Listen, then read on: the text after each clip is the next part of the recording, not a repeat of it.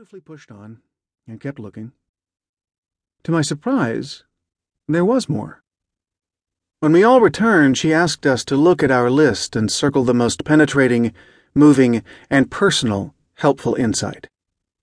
And then she asked us a question. How many of you discovered your best insight in the first 5 minutes? Raise your hands. No hands. How many after 10 minutes? 1 or 2 hands. 15? More. 20? A large number now raised their hands. 25? Many of us now raised our hands, smiling and shaking our heads. Those initial experiences with patient, inductive study of the biblical text changed my spiritual life. I discovered that if I spent the time and assumed the proper attitude of openness and trust, God spoke to me through His Word. They also set me on my vocational course by giving me the tools to help other people hear God's Word through the Bible. For nearly 40 years I've been teaching and preaching the Bible for people, but the basis for every talk, lecture, or sermon has always been what I learned in college about how to sit with a text and carefully plumb its depths. I still accept the authority of all of the Bible, and love learning and teaching from all of it, but I first felt the personal weight of the Bible's spiritual authority in the Gospels, particularly in those conversations Jesus had with individuals. The skeptical student Nathanael, Jesus' bewildered mother, at the wedding feast, the religion professor who came at night, the woman at the well, the bereaved sisters, Mary and Martha, and many others. I suppose you could say that many of my own formative encounters with Jesus came from studying his encounters with individuals in the Gospels.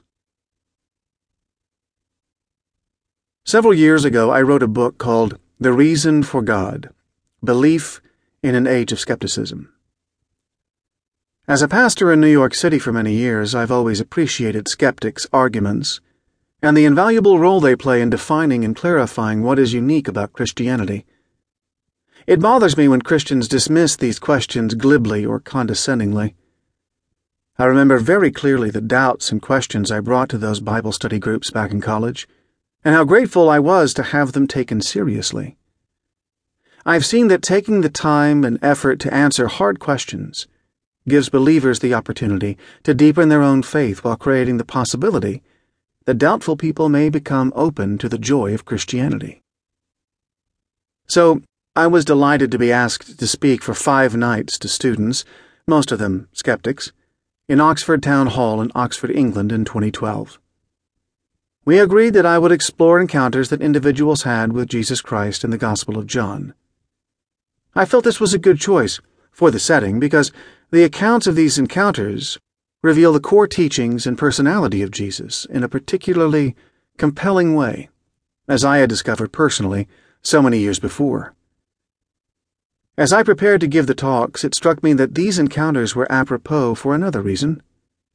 In many of them we see Jesus addressing the big, universal, meaning of life questions. What is the world for? What's wrong with it? What, if anything, can make it right, and how? How can we be a part of making it right? And where should we look for answers to these questions in the first place? These were the big questions that everyone must ask, and that honest skeptics are particularly keen to explore. Everyone has a working theory about the answers to these questions.